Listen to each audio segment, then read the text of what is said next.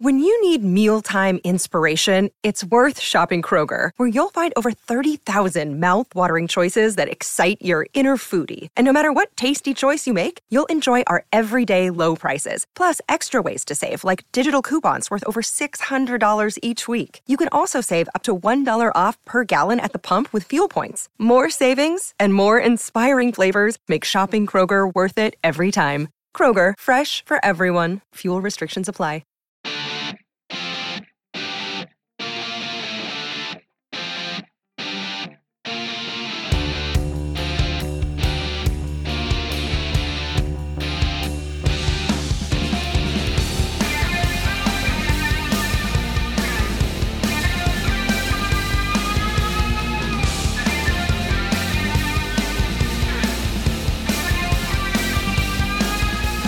Hello, everybody. Welcome back to another episode of the Penscast Mailbag.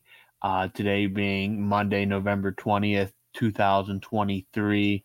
It is Thanksgiving week. We are rapidly approaching the one and true Thanksgiving holiday on Thursday. And this week, due to the mix-up with the holidays and stuff, we are doing just one mailbag this week. We have, I believe, 15 questions. And as you see, it is Robbie here and Snail, your overlords of the Penscast, it seems, right now. Garrett is saying that his recording space has been stolen by some children, which does not make sense because you should just fight them. But he did give us some answers, so we will get underway here. Before we do, Snail, how you doing on this Monday afternoon? Doing good. It's this is going to be a chill week. Work is light, the holiday is upon us, and we got some fun hockey games going forward, some fun Pens matchups, and yeah, all is good out here on the West Coast, the best coast. Yeah, that's arguable as well, but I'm not going to get into a debate about that right now. So, as you see, no Garrett this week, so he does have his answer, so he will still be taking every third question. I will lead us off. The first question was from Tony Gale. If 68, meaning Jaromir Jagr, is headed to the Raptors, then why not Barassos 35? My answer to that question is, one, Barrasso is a very complicated figure. Not that Jagr isn't, but I think kind of a more complicated figure is Tom Barrasso with how he treated fans and the media in Pittsburgh. Very crucial to those two Stanley Cups in 91 and 92, but Jagr, a much more, I'd say, historically important figure in Penguins history. Barrasso, again, a very important player, but not to the level that 68 was. Again, you can't just keep retiring numbers left and right, but the story of Jaromir Jagr in Pittsburgh goes much deeper than what happened on the ice. His play kept the team in Pittsburgh basically solely outside of what Mario did. He's probably the second most responsible person for keeping the Penguins in Pittsburgh. Barrasso had some gaffes that probably cost the Penguins another cup or two during his time in Pittsburgh, and just really not the overall impact that that Jagr had. Barrasso, well deserving of the Hall of Fame, but I do not believe his standing with the franchise is what Jagr's is at this moment. So unless that changes, I just can't see 35 ever being raised to the Raptors in Pittsburgh. I think that this question kind of shines a light a little bit also on what it means to be great. And I think that this question perfectly kind of, yeah, like I said, shines a little bit of a light on, like, Jagr had a great personality. He was great with the fans, and he was just an all-around outstanding person as well, or on the ice as well as off the ice. Where Barrasso, you know, he was integral to those two cups, but there is a little bit of a shadow cast on his character, and we're debating whether, if he was a fan favorite, if he had like Flower-esque persona, I mean, it might be a total, it's like, why, like, yeah, get that guy in the Raptors. He loved Pittsburgh. He was great with the fans. He was a media favorite. And you know, in sports, I think it's sometimes it's hard to be uh, uh, it's hard to be in scrums with the media all the time, win or lose. Like that would wear on you, I think, just as a human. But I think, kind of like I said, Yager is embraced because he was an awesome person. He was an awesome player as well as off the ice, where Barrasso isn't. And so I think that should be almost like a. There's a lot of great athletes out there, but it's like your legacy. It carries off the ice, off the field, wherever it is as well. Yeah, that's absolutely completely fair. And Yager, obviously, there was some mid career angst with Penguins fans after he left the Berg, but that is completely gone. Those hatchets, whatever they are, have been buried, and he's completely back in the good graces of the franchise and the fans. So no surprise to see 68 going to the Raptors. Question number 2 here again from Tony Gale. With Yager returning to Pittsburgh in February, do you think they will leave the door open for a full-time return to the Penguins in a coaching role after he retires as a player? No, I don't think. I always blank on the name. What are they called? The group that owns them, the Penguins. Fenway Sports Group. Fenway Sports Group. I always want to say I always get a different. Yeah, Fenway Sports Group. They're not going to, but I'll tell you why they should. And that is 766 career goals, 1,155 assists, 1,921 points, 217 goals on the power play. And just for a little bit of a comparison, Mario Lemieux, the Magnificent One, Le Magnifique, 236 power play goals. So I think some of those numbers, if you those numbers along with the enigma that is Jaromir Jagr, just kind of that lighthearted, kind of like loosey-goosey attitude. I think that the Penguins could use some of that behind the bench. Kind of like a little bit of a page out of Edmonton where they put Paul Coffey behind the bench there. Yeah. I mean, that guy's got a presence about him, and sometimes that Penguins bench and that locker room, just from the snippets I see, it's mild in there. It's a little tight. It's a little bit, maybe a little bit boring. Put Jagr in there, and how cool would it be to see Jagr whispering in Sid and Gino's ear when they're like getting back to the bench after a shift, and Yager's like, dude, he sees something, he sees something, and he simplifies the game for them in a way. Or taking like a young player, like someone like imagine seeing Jagr having a sit down with like Drew O'Connor or something. It's like, dude, that guy has scored some goals. He's made some plays. He's just the little tips and tricks and knowledge that he could bestow on some of these, as we've called them, just kind of guys, average players. I mean, the wealth of knowledge and I think the overall attitude that Jagr could bring to a locker room is just it's immeasurable. It'd be fantastic. But I don't think Fenway Sports Groups has the stones to do it. Any thoughts on that, Robbie? I mean, if the opportunity would ever come around, again, we're talking about Jaromir Jagr retiring, and which is in itself, who knows when, ever, if ever. Again, dude might just straight up be buried at center ice during a game at some point. I don't know. But I think I don't know how he would, if he'd ever want to be a coach. Like, I have no idea if he'd ever want to get into coaching. I really can't say. I mean, that's a factor in it as well. He has to want to do it. You can't just say, hey, come over here and do it. Does he have the personality to do that? I don't know. We'll find out if he ever retires. But again, I think if he would come over and say, hey, can I take on even a developmental role? I think something could be worked out, even if it's part-time, to come over and work with some guys. But I mean, it all comes down to if he ever retires to begin with. Like, again, I don't know what happens with the team he currently owns once he retires. Like, is that going to take up most of his time? That he might not even have time to come over and coach. So I guess we'll all see how that pans out in the coming years. And I'm asking this is kind of putting you on the spot here, but this is coming at you with all sincerity and honesty. Right now, would you take 50-year-old Jaromir Jagr on a league minimum deal to plug in on the second power play unit and fourth line, maybe third line, maybe the 12th forward position, would you take Jaromir Jagr right now? I'd have to see how he skates on a North American type surface. I'd have to even give him time in the AHL just to see how he can skate against other on a North American rink in the North American game.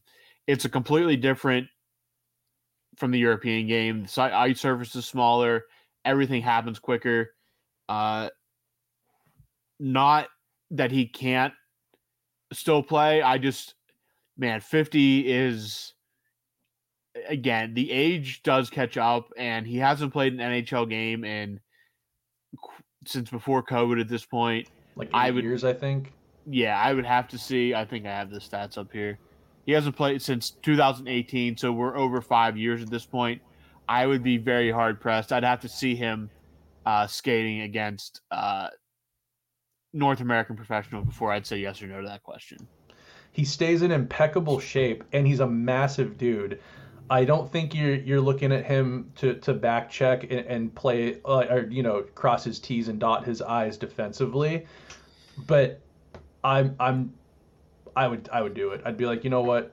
Let's just see how this goes. You're better than Carter at 50, as is. But anyways, just maybe that's a little bit of like a mile in Kyle's shoes for you. If Jagr came up to you at the retirement and he looks you dead in the eyes and he shakes your hand and he says, I want to play. Just sign league minimum. I'll pay for pennies. Just put me out there on the second unit PP, 12th forward. I think you got to do it. All right, let's move on from that question. So this is technically Garrett's question. He did give us an answer, so read off the question and I'll answer. I'll give him. I'll read off his answer. Tony Gale asks, Cadbury Dairy Milk or Hershey's? There's only one right answer here. So what is Cadbury Dairy Milk? Is that like a dairy product? Is that just raw milk or something? I think it's chocolate. It's just how it's made. Garrett says Hershey's chocolate sucks. Cadbury chocolate rolls. Garrett, you're from Pennsylvania. The standard answer is Hershey's always. I'm a Hershey's chocolate fan myself, so I'm going to say Garrett is wrong here. I mean, he has his own opinions, but I have my opinion that he is wrong. So, and basically, I mean, I can just ignore all these answers technically. What's Garrett going to do about it? He ain't going to create his own episode. But what you could do is read Garrett's answer, and then we just berate him while he's not here to defend himself. Yeah, so he says Hershey's chocolate sucks, Cadbury chocolate rolls. Garrett, that is a wrong opinion, but that means there's more Hershey's chocolate and Hershey's goodies for me to consume. So if you want to have that opinion, fine by me. You can eat the inferior Cadbury option. I kind of take that as Garrett has no hometown allegiance. I think he hates Pennsylvania. Yeah, he has no state pride. It's no really pride. disappointing. No pride Soft. in the Keystone State, but whatever. His opinion, not mine. Is Pennsylvania the Keystone State? I've heard you guys say that a few times. Does that have anything to do with Keystone, the beer? Keystone Light? No. So basically, Keystone State goes back to colonial times, where if you look at the map, Pennsylvania looks like a keystone in the colonies, meaning if it wasn't there, everything else would fall apart. It's kind of like definitely kind of a brag on our own, but again, when you create your own state nickname, you can call it whatever you want. But yeah, so Keystone State is just our state nickname. Yeah, that's basically it. Yeah. All right, question number 4, Tony Gale. This one's coming back to me here. Tony Gale says, mixed opinions on Jagr when I was chatting with a few fans there last Christmas. I'm assuming he means in Pittsburgh. What's the general feel about 68 heading to the rafters? Jagr is one of the reasons I started following the Penguins back in the 90s. Tony, I don't know how active you are on social media, but when this was announced, the jersey retirement was announced, basically everyone just let out in celebration. A lot has changed since he left in 2001. I mean, we're looking at 20. By the time the jersey retirement happens, we will be on the eve of like the 23rd anniversary of his trade out of Pittsburgh. So there's a lot that has changed in over 2 decades. So the original angst and frustration and anger toward Yager has greatly subsided. I'm not saying some fans don't still hold a bit of a grudge, but that has all, at least from the franchise perspective and Yager's perspective, that is all dead and buried. Most of the fans that, especially like you and I, Tony, and even Garrett, who grew up with 68 in some way, definitely understand what he meant to the franchise and are extremely, extremely happy to see this finally happening. And I really can't wait for it to come. Yeah, it's going to be a great night, a great event, and I'm sure there'll be stuff leading up to in the days prior to all this happening. It's going to be fantastic, and I really can't wait.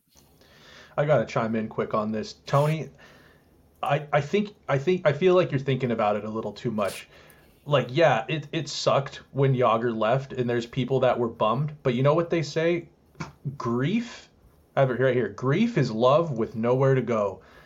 It sucked that he left, but Yager is not just a Penguins legend. He is, if you're a fan of hockey, he is a hockey legend. He's like hockey royalty. He's just an enigma in the game.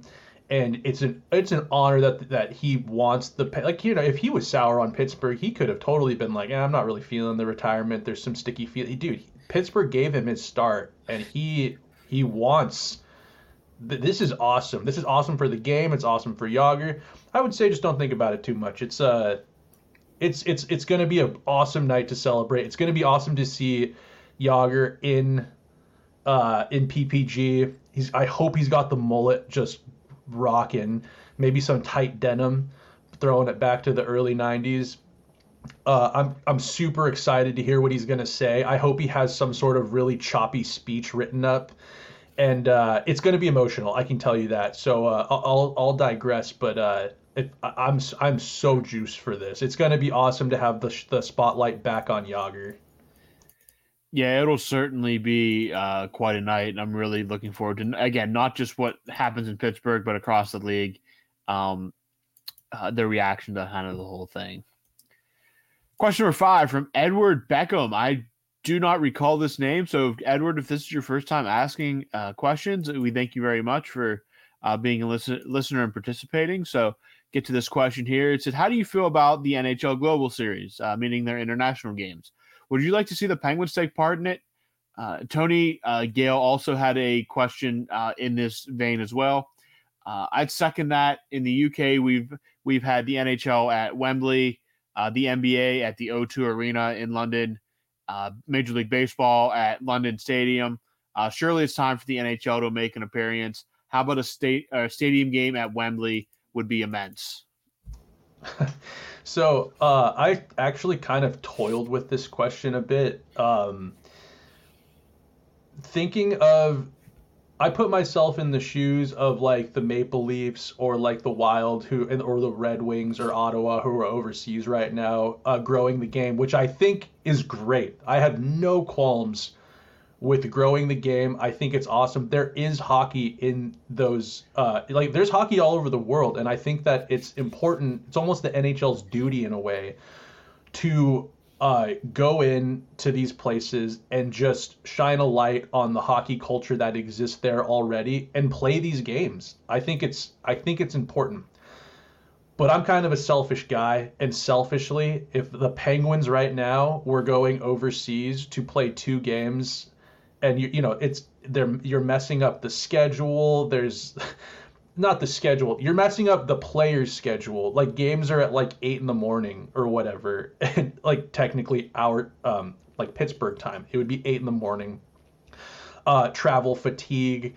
And with the Penguins' kind of shaky start to the season, especially coming out of October, and they've been doing pretty well in November so far. But selfishly, I would be like, why are we doing this stuff? Like, why can't they just be playing games at PPG?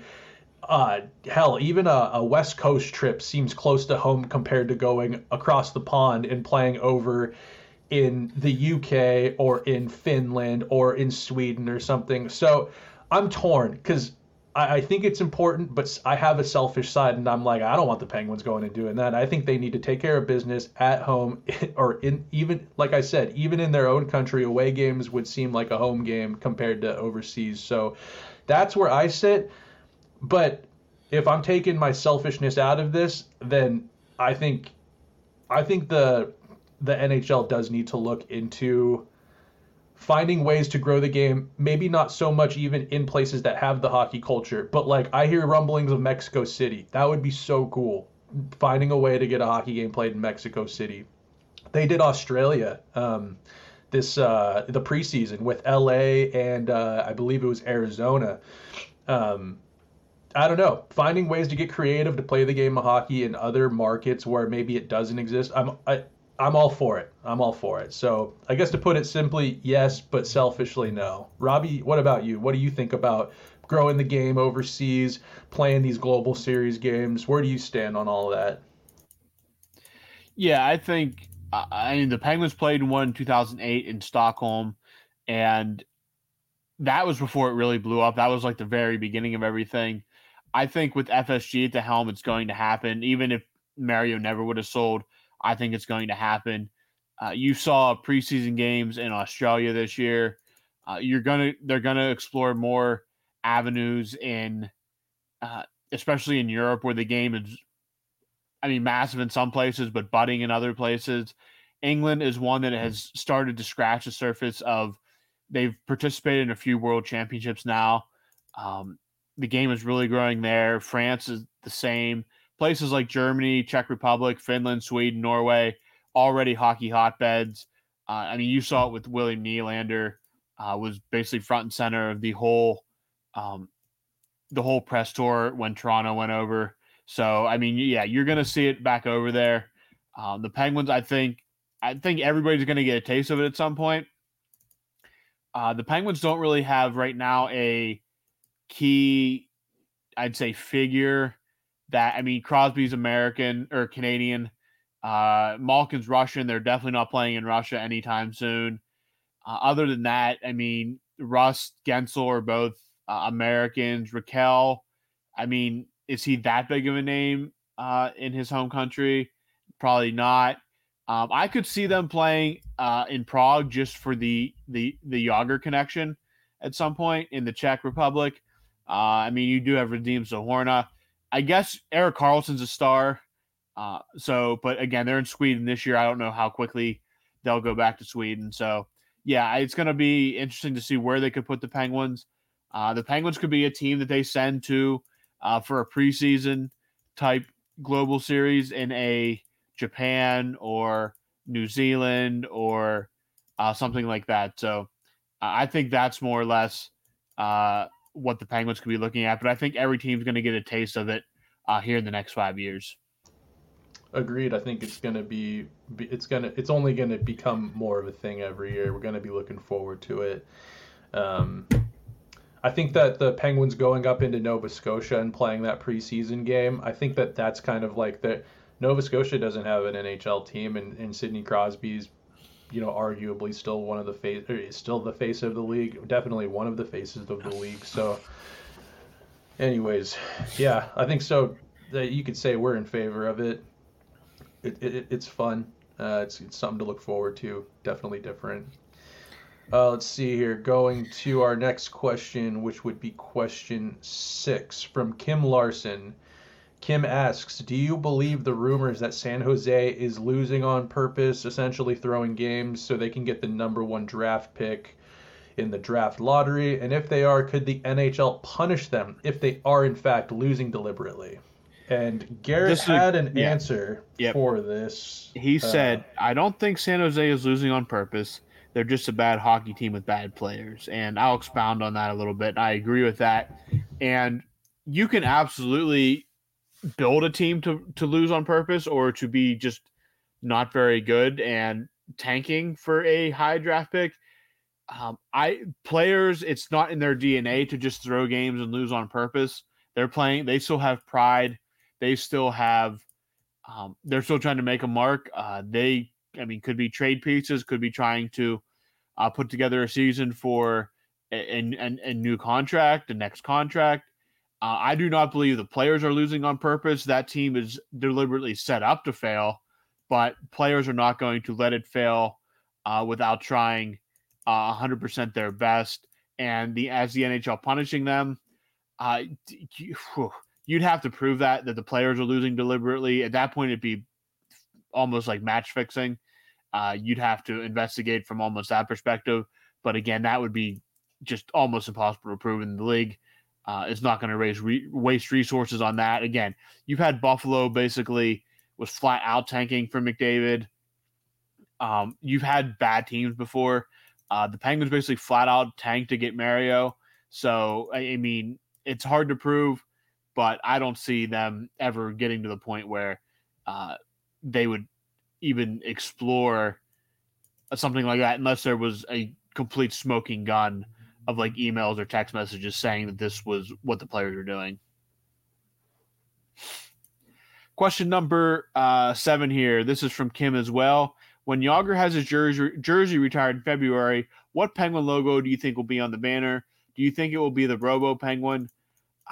Well, so Mario's jersey does not have a logo on it. It has like a color scheme, and his color scheme, I believe, I could be wrong on this, but I do believe it is reminiscent of the color scheme used during the Robo Penguin years.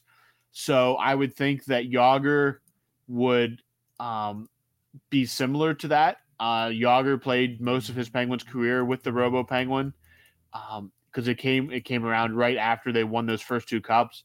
I believe it'll be white. White will be the main color, the primary color. I believe it'll be very similar to what you see at 66 up there. It'll have the number along with the years he played in Pittsburgh, unless they decide to redo both to match the current color scheme. But I really see it being a very similar to Lemieux's number up there, mimicking kind of the Robo Penguin jerseys. But I think it'll just be a number with the name and the years played. I don't think there will be an actual physical logo on it. So yeah, that's what I'm looking forward to. More of a color scheme than the logo itself. Question number 8, again from Kim. This one's going over to Snail here. What are your thoughts on the manslaughter charges and arrest on the player who hit/cut Adam Johnson? Well, I'm going to first off say that I have no idea how laws really work over in the UK, and I didn't bother to educate myself too much on that before coming on this podcast. Secondly, I'll say that it's all just extremely unfortunate. Like before that game, these guys this was like, can you imagine just like the whirlwind that guy who got arrested is in? I'll say this. I saw the play. I saw the horrendous video that led to Adam Johnson losing his life on the ice. The play was reckless. I don't think that guy, and I'm sorry, I don't have his name in front of me. He played in that 3 ice tournament that's during the summer. From what I hear, he's an awesome guy. The play was reckless. He was not trying to kill Adam Johnson. He was not trying to. He wasn't trying to do anything that would result in the fate that happened to Adam Johnson. But I will say, watched a lot of hockey in my life. I haven't really ever seen a play that resulted in a motion. Like, I have never seen anything essentially that I've never seen what happened in that video happen before. And I think I can, it's not going out on too much of a limb here and saying that it's extremely reckless play. And so this isn't, a first-degree murder charge. This isn't conspiring or whatever. This isn't some true crime shit we're about to see unfold here. Manslaughter is, as far as I know in the United States, manslaughter can happen if you're driving a car and you unintentionally hit someone or end someone's life. That's a manslaughter charge. And that's, like I had said before I really started getting into this, is that I have no idea how the laws really work over in the UK, but I could assume it's probably something similar where a reckless act resulted in the death of Adam Johnson. And I don't think that he is, he hasn't been nothing's been proven yet. There isn't a lot of answers out there for the outcome of this this player, but there'll be an investigation. And I don't really know what manslaughter charges look like over there, especially one that's in a hockey game where you're signing up to play in a league where it's a dangerous sport. I'm sure there's some fine print that protects this player to a certain extent. But a reckless play did result in the loss of a life, and that will be investigated and looked into. And that's as much as I can really talk or speak on regarding the matter. Like I said, rest in peace to Adam Johnson. That was just horrific, and thoughts and prayers go out to his family, and as well as the person that inflicted the cut that happened on the ice. That guy's life has been flipped upside down. And he's out there playing hockey, man. He's not. This is not, like I said, this isn't some true crime story. This is just unfortunate all around. So let's move off of that bit of a bummer question, but I think it's a good question, and maybe we're shining a little bit of light on as far. Did you want to add anything to that, Rob? No, I mean, again, English law is much different than American or even Canadian law. I think a lot of people saw the news and immediately thought he was being arrested and charged. Like, it's much, from what I understand, I did see some people who are familiar with English law kind of give their take on it, and it's not as clear cut as what you'd be used to in the United States. So, good question, but I think best to let up to the experts on this one, just see how it all plays out without dropping a hot take and then just finding out 2 weeks later that we have absolutely no idea what we're talking about. Yeah, the player was Matt Petgrave. And again, just it's things suck for that guy right now too. Yeah. And he's not an enemy. I mean, it was an unfortunate accident. I just hope that people out there are keeping level heads, which the internet proves every day to me that no one out there does. But I'm hoping that maybe people listening to this can find a little bit of patience and compassion for this individual, because his life has been flipped upside down, and that was not what he was intending to do. Absolutely. All right. Next question is a Garrett question. Moving on. It's a Garrett question. Let's get out. Yeah. Let's see here. Kim Larson asks Garrett, do you think we should have kept John Marino, and are you okay with the trade? Garrett says, yes, absolutely. We should have never traded John Marino. Ty Smith hasn't amounted to anything. Another Ron Hextall classic. All right. I want to chime in on this a little bit. Yeah, go ahead. I think this could be looked at two ways, because in the moment, I didn't like the Marino trade for Smith. I thought Marino wasn't it like a sophomore slump a little bit? Could it be chalked up to that essentially? Yeah, he had a hell of a rookie year. He was looking like a gem that the Penguins picked up. And then a little bit of a sophomore slump. And then people were just clamoring that he was having like a Norris caliber season in Jersey. It was a 50-50 split. He had a great first half of the season that was making that trade look horrible. But then his season did not finish as strongly as it started. Let's just say that. I think that what Hextall was trying to do was make the back end, the defensive core back there, bigger. And John Marino is not a big guy. He's an excellent offensive-minded, puck-moving defenseman who can kill penalties. He's a smart player out there. I'm not mad at trading John Marino, because right now, if we didn't know Erik Karlsson was coming in a couple years when that trade happened. But right now, I think moving a guy like John Marino would not have been the biggest deal, but it was that exact trade for Ty Smith, who's another undersized defenseman who right now, let's be totally honest, I don't know if he's ever coming out of the American Hockey League. Like, I don't know if that guy will play an NHL game again, and I'm trying not to exaggerate, but that guy he's forgotten how to play hockey a little bit. He looked good in the preseason, but that's the preseason. there's a couple of players that are going to play in front of Ty Smith, even given an injury or multiple injuries. P.O. Joseph is not playing games right now. This Riley Shea guy, hell of a player. He is looking like an awesome pickup. I think that he kind of reminds me of like an Oli Mata, like a little bit of like a better Oli Mata. What the potential of Oli Mata was supposed to be. He's got some patience out there. He's got some confidence. I mean, that's a guy we picked up this season, and Ty Smith has not been linked to getting any sort of call up. I don't really know how he's doing right now in the American Hockey League, but I think it's safe to say he's not exactly making any noise down there.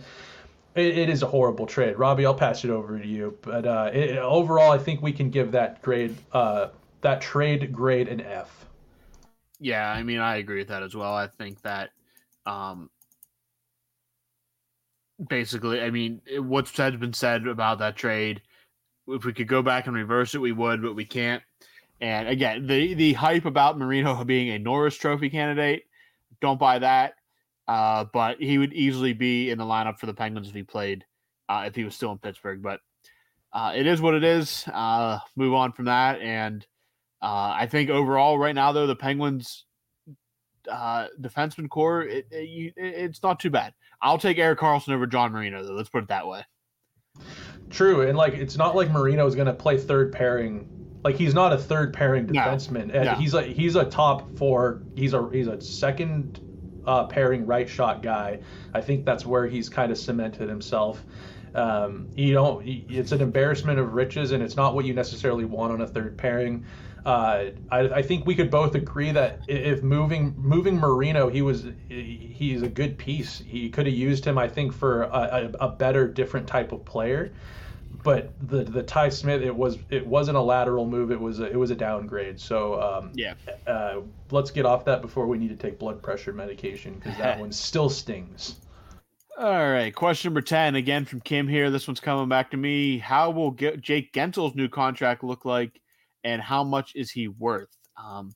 Kim, your answer is probably as good as mine on this. I think his contract, I don't know. It's tough. It's tough for me because he's going to get paid. I hope he gets paid in Pittsburgh. Again, how much is he worth? I think when he's producing, he's worth his weight in gold. I mean, this is a guy that scored 40 goals in the NHL. If you're very serious about still competing during the Crosby-Malkin era, you got to bring him back. And that's as simple as that for me. He plays well with Crosby. He thinks like Crosby. He produces with Crosby. And he has basically since he came into the league in 2017. He is Crosby's right, or I guess left-hand man, technically on the roster. But I pay him. I think he's worth at least what's he making now? I can't remember off the top of my head. What? Sorry to interrupt, but like, who are some comparables to a Gensel player? Like taking what he's like, taking our like emotions and our whatever, like our attachments to a Jake Gensel. Who are some comparables in the league that score like he does and play a similar position? Like, is it crazy to say like a Brad Marchand or like a Timo Meier are comparables to a Jake Gensel? Yeah, I think he's a better goal scorer than Meyer. Meyer's never hit 40 in his career. He's making $6 million a year on his current deal.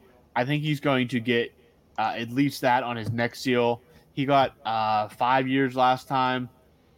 So 1, 2, yeah, this is a 5-year deal. I think you give him another 5-year deal, maybe a slight with the salary cap will jump a little bit this offseason with a slight pay increase maybe. But I think he's going to be in that $6 million. You do? Yeah, I don't see how he's not. I don't think he's not done anything during this contract to warrant a pay decrease from the Penguins. No, I don't think a decrease at all. Pastrnak got 11.5. Yeah, and he's a right winger, right shot, different type of guy. Sebastian Aho is a center, but he got, what is it, 9.5? Marchand's making 6.125, but they've got that thing in Boston where they don't take more than Bergeron made. Timo's making 6. I think Jake could ask for 9. I think that Yeah. if that's where the contract went, like I don't think he's a $10 million player. He's looked actually quite pedestrian. This is a big year for Jake, and I think at times he's looked quite pedestrian. But would it be a shock if he were to be asking for 9 on his next deal? A 9 by 5 I don't think he can get that from the Penguins, but it would not open surprise. market. Open market, yeah, that's where I'm Okay. talking. Yeah, open market. I think that, but the Penguins, I don't know if would go that high. Do you think that do you have any wavering in the idea of re-signing Gensel? Do you think that he's a guy that you let walk and you bring in someone else, or is he someone that you want to retire a Penguin? Is he someone you want to see play as a Penguin late in his career? Where do you stand on re-signing Gensel? I stand on the you do re-sign him. Penguin for life. I mean, not many players can say that they play with one team their entire career. Again, who knows what happens after Crosby and Malkin are gone? Does a guy like Jake become a nice trade piece one of those years the Penguins are just bad? Let's say they give him a 6-year deal with 2 years left on that contract when Crosby and Malkin are maybe gone. Is he maybe a piece that you trade for a first-round draft pick at the deadline? Maybe you recap a bit of money on that to get that deal done. But again, there's just very few players out there that score 40 goals that hit the open market. Even less guys that have the chemistry that Jake does with Crosby. I think you pony up and get them. You try to do whatever you can. I don't think his asking price can go above $9 million, but on the open market, you never know. But maybe hometown discount, get that for 7.5, and let's call it a day. Get him there for 6 more years, and we roll with that. We roll with the high cap hit once everybody's out the door, and we're on to a new era of Penguins hockey. I'd be careful of that Billy G in Minnesota once his contract starts. Once these contract talks start happening.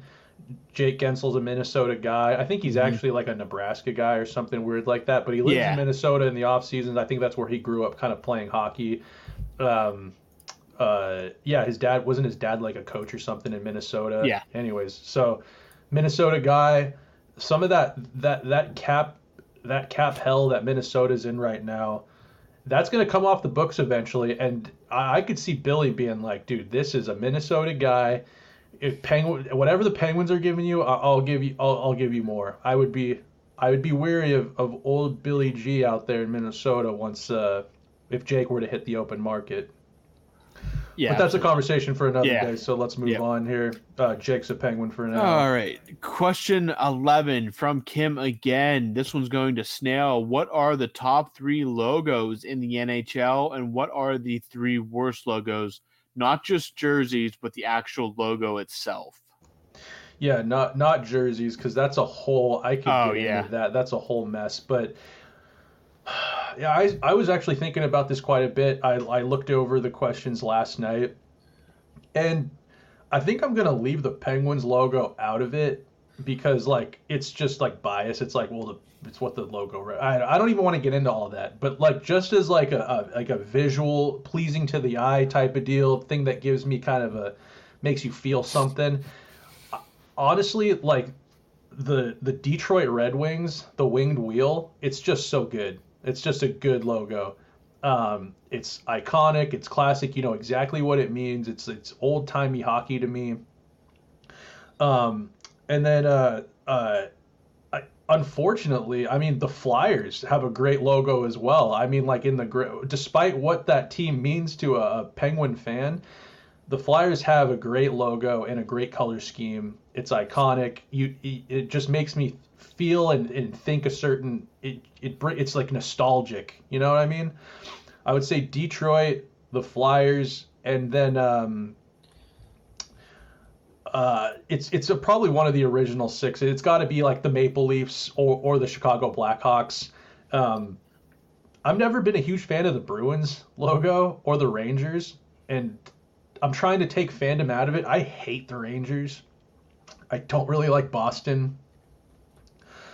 The Blackhawks probably. I like that. It's old timey. It just like makes me like feel like I just think of hockey. Bobby Hull. Um, uh, it makes me think of winter. Makes me think of grittiness. But it's anyways that. So yeah, I'd probably go with Detroit. I'm gonna take Flyers actually out of there. I'm gonna go Detroit, Chicago, and I hate Toronto so much, but that is a great looking logo, the Maple Leaf. How that's just hockey. That's Canada. That's old timey. It's classic. It's good. It's sharp. I think I want you to chime in on this too, Robbie. What are your top three logos out there? A runner up would actually be Minnesota for me too. I like the Wild Okay. logo, but I'll digress. My top three best logos. I'm gonna go with the Buffalo Sabres with the logo they use now, just with the buffalo, and then the actual swords on the crest are absolutely excellent for me. Um, who else I'm gonna go with here? So many good options on these. Um, I'm going with the Flaming Sea in Calgary, especially with their new color scheme. The Flaming Sea is iconic, and really just kind of brings it all together. A great logo there. And my third and final one on uh, these top logos, and maybe I'm in the minority here, but the Senators going back to that '90s logo with like it kind of looks like the head what you'd see on a coin almost. Just really love that logo. A logo that I kind of grew up with around the league. Um, is one right there. And as for logos that I find bad, um, uh, let's see where we at here. The Kings have a great classic logo. The new one is just way too modern and just very boring. The Ducks logo, their main uniforms is just the D foot is just so boring and just so Bring back sad. Dark Wing. Yes, bring back Darkwing full time. To me, it is just so sad. And my third and final on here is the Winnipeg Jets logo. While not awful, when compared to the original Jets logo, it is just lifeless and way too 21st century for me. So those are my three on the bad side. Agreed. Moving on here. So this is Garrett's question again, and Yep. it's coming from our boy Kim Larson, and he asks simply, "What has happened with P.O. Joseph, and will he be traded?" Garrett says no. P.O. Joseph has no real draft value. Pittsburgh can use him as cheap depth for now, and I it's only two sentences, but I think Garrett pretty much wrapped up that question pretty well there. There's not much trade value in P.O. Joseph right now, and you can use him as a plug guy when needed. So I don't think there's going to be too much activity on the P.O. Joseph trade front unless he is a part of a larger deal. But I don't think you're ever going to see him in just any kind of one for one swap. Maybe the deadline you get him for a 6th or 7th round draft pick or something like that. But I don't see much value there right now. So I think Garrett pretty much summed up that one pretty quickly. I think so. I think he doesn't really have a ton of value right now. But let's not forget, like he played like most of last year. He has a third pairing guy. Yeah. Oftentimes on the top pair. Sometimes like he was kind of all over the place, but he was pretty solid for the Pens last year. He's fast. Um, he can move the puck for sure, and I think a couple of times we've probably forgotten, but he can chase guys down in the defensive end. That speed on defense really played well into the Penguins' hands last year on multiple occasions.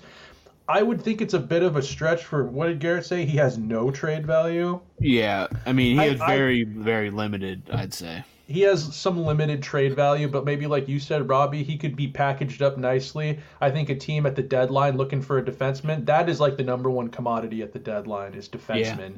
I think that you could get a draft pick maybe, or you package him if you're looking to make a bigger splash. Yeah, I agree with that as well. All right, question number 13. Going back to Edward here. Is downtown Pittsburgh the best area to stay when visiting?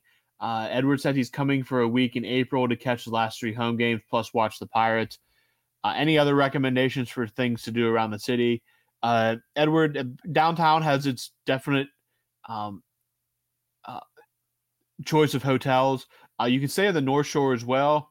That's closer to PNC Park, and then you can Uber to PPG Paints Arena.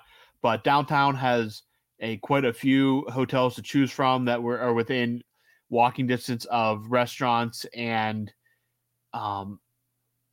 restaurants and other things to do, and within walking distance of PPG Paints Arena. But yeah, other than downtown's a good place to stay. Any other recommendations for around the city? The Pittsburgh Aviary is just about a little, I believe, northwest, not very far from PNC Park.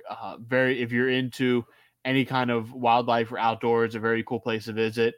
You have the Carnegie Science Center right down by Acrisure Stadium. Trying to think of some other cool. There's a bunch of cool. You have Heinz History Museum, which is down in that area near the Strip District. The Strip is a very cool place to visit too, for a very ethnic twist on things. And if you want cheap knockoff on trademark merchandise, if you want really the best of weird Pittsburgh, the Strip is a place to go. And if you stay downtown, you can get easy access to the Strip as well. A bunch of cool stuff to do downtown, even just walking around and seeing the history of the city. If you are a Pirates fan, the Roberto Clemente Museum is down in Pittsburgh as well, so check that out as well. A lot of cool stuff, a lot of good places to eat. But if it's getting toward April and you're still looking for things to do, Edward, hit us up and we'll get to you again. We have question 14 and 15 that I believe are from ours truly, Snail. So, Snail, I will let you grab those and ask them, and we can talk about them real quick to wrap up the episode.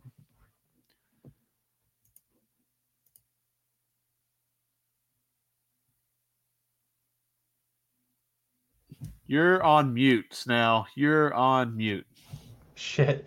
There we go. I saw the lips moving and no sound, and then I saw the mic with the cross over it, and I knew that he wasn't live. So, Snail, I'll let you take these last two. Well, you can ask the questions, and we'll round table them. Yeah, we'll round table them. So I was racking my brain a little bit in my free time about this, and I figured I'd chime in on the mailbag. Let's start with one of my questions here out of the two. It is, who is the biggest home run draft pick? I put in Penn's history, but we don't have to do history because that might involve a little bit too much research. Just for conversation's sake and a little bit of a roundtable here, and maybe in recent memory, who are some of the biggest home runs draft-wise that the Penguins have hit on? Well, I mean, you got to say Chris Letang, the 3rd-round pick, the greatest defenseman in team history. Yep. Jake Guentzel has to be on that list, and I think there's a lot of guys from those back-to-back cup runs that could be on that list as well. I think you got to put Brian Rust in there as well, in my opinion. Brian, Rust? What about Patrick Hornquist being the last person picked in his draft year? He was drafted by Nashville, though. Oh shit, you're right. God damn it, that was. Yeah. Oh, that would be. I mean, if that was the Penguins pick, that'd be absolutely maybe the greatest draft pick in team history. But yeah, he was drafted and then traded for. You're right. I don't know why I was just like, I just remember him being picked last, and I was like, what a guy. He won those 2 cups. So yeah, I would have said Guentzel. Like Guentzel. Yeah, that's yeah. Believe it or not, there actually was a little bit of buzz about Jake before he was drafted. Who's that guy up in Canada? The prospect guy. He always talks about the World Juniors and the draft picks. He was talking about Guentzel a little bit, and then he fell to where he did. And I mean, that guy, if you could redraft, would you take him top 5 maybe? Top 6? I'd have to look at that draft class, but I mean, again, the redrafts are always easy in my opinion because like you can just look at those draft class who produced all this great talent, and I mean Guentzel. I mean, 40 goal scorers don't just grow on trees. And I think if you look at that, whatever draft class he was, not many 40 goal scorers come out of these draft classes. And I think that you have to put him on in that top 5, top 10 of that draft class. So that's the year that Nate McKinnon went first overall. This was in Okay. 2013. It 13. goes Nate McKinnon, Alexander Barkov. Those are locks. Yeah, That's as good as it yeah. gets. But then after that, it's Jonathan Drouin, who is not having a good time No. in his career right now. He is, he's on his third team. I don't even know if he's playing every night. Yeah. Seth Jones, promising in Columbus or in Nashville, and then in Columbus, and then Chicago. They've been not the Chicago of old, and I think that's kind of affected his game. That's debatable. And then Elias Lindholm, pretty good player up in Calgary right now. And then after that, this would be pick 6 is Sean Monahan, 7 Darnell Nurse, 8 Rasmus Ristolainen, 9 Bo Horvat, 10 Valerie Nichushkin, and then after that, it's like Samuel Morin, Max Domi, Josh Morrissey, Alex Wenberg, Ryan Pollock, Nikita Zadorov, Curtis Lazar, Mirko Mueller, Anthony Mantha's on here, Freddie the Goat, Freddie Gauthier, Andre Burakovsky, Shea Theodore, Marco Dano, Ryan Hartman. So some good players in there. But I mean, Gensel, Yeah, you can chalk him up to 30 every year. I mean, could Gensel have maybe been like would you take Gensel right now over Jonathan Drouin at 3? Oh, absolutely. I think the only one that I maybe argue with is because when Seth Jones came into the league, I think Jones, it's hard to argue against what you saw from Seth Jones in For Nashville and sure. Columbus. So I would absolutely have to I think at worst, I would put Jake Gensel 4th. At worst. And I guess if we're really putting the hindsight 2020 on, Seth Jones was only good, I think, in Nashville and in Columbus because he was insulated with really good defense. Nashville had the best decor, like in recent history. Like maybe the Blackhawks is another one, the Blackhawks that were winning cups, but they had Shea Weber, they had that Ellis guy, they had Ekholm. I mean, them in Anaheim were like the D factory for the NHL for a lot of years. And Elias Lindholm's a good player as well too. I'll say that but Jake is a blue collar type guy, and he's good for 30 to 40 a year, and he pretty healthy type dude. I guess look, I would think it would be hard. Yeah, 3rd or 4th. I guess I agree with you. He could go 3rd. Wouldn't have been a bust or a bad pick by any means. So the Hockey Writers, which is a website, did a redraft of 2013 this summer as like a 10-year anniversary thing. And here's where they came up with. They went, and this is in order from first on down: Nathan McKinnon and Sasha Barkov, which we talked about. 3rd, he went with Elias Lindholm. 4th, he went with Josh Morrissey. 5th, he went with, and this is not a name that I realized was in this draft, was UC Saros. So yeah, that one would be. I mean, Wow. Goaltenders like that don't just pop up. With 6th, he went with Bo Horvat. 7th, he went with Darnell Nurse. He was the 3rd guy in this draft that he kept at the original position. 8th, he went with Mackenzie Weegar, and then 9th with the Vancouver Canucks is where he brings in Jake Gensel, and then rounding out the top 10, he went with Oliver Bjorkstrand to the Dallas Stars. Yeah, it's hard to argue with that list as well. There's some good names on there. Uyghur's a hell of a defenseman. Lindholm's a great player, like I'd said. He's a centerman. You'll take a centerman, I think, over a winger if you're trying to build something. Yeah, I think I'd have him a little bit higher than 9, but and that's not with biased eyes either. I think that he's that solid of a player. If you're starting out a franchise, if you're building from the ground up and you got yourself a good centerman already, maybe how is Gensel not that just like crowning jewel to a first or a second line? Tristan Jarry's in that draft as well. Debatable whether that was fortunate or not. Now, Greg Wyshynski from ESPN did the same thing. And here's how he went. I'll just run over the top 10 real quick. McKinnon, Barkov, and then at 3, he actually went with Bo Horvat. 4, he kept Seth Jones. At 5th, he went with Saros. He has Gensel at 6 to the Flames. Elias Lindholm is 7. Shea Theodore is actually 8th. Sean Monahan is 9. And Brett Pesce, who went 66th overall, goes at 10. Good defenseman. I mean, I don't he the way his career has been and how steady he is. Pesci as a first round draft pick, top 10 guy wouldn't have shocked me. So, What's your second anyways, question? we'll move on here to the last of my two questions, and that is I said history again, I think, but let's just do recent memory. Biggest Pens draft bust. Derek Pouliot. That is the correct answer, I think. Was that as soon as I saw that, as soon as you read that, that came right to my head, and that I was so convinced that Derek Pouliot was going to be the dude back on the Penguins blue line for a decade, and I'm so sad that it did not pan out that way. And he wasn't even I can't even give him a Daniel Sprong boost that was at least productive after he left Pittsburgh. Derek Pouliot just was absolutely not was nothing at the NHL, and I'm so disappointed by that. Two other names, obviously Daniel Sprong, who has found some success outside of Pittsburgh, and then another one, and this is not for anything that he did, but Bo Bennett. Yeah, Bo Bennett showed some promise, but he just couldn't stay healthy. That poor guy. He's kind of almost like a meme in the NHL. Yeah.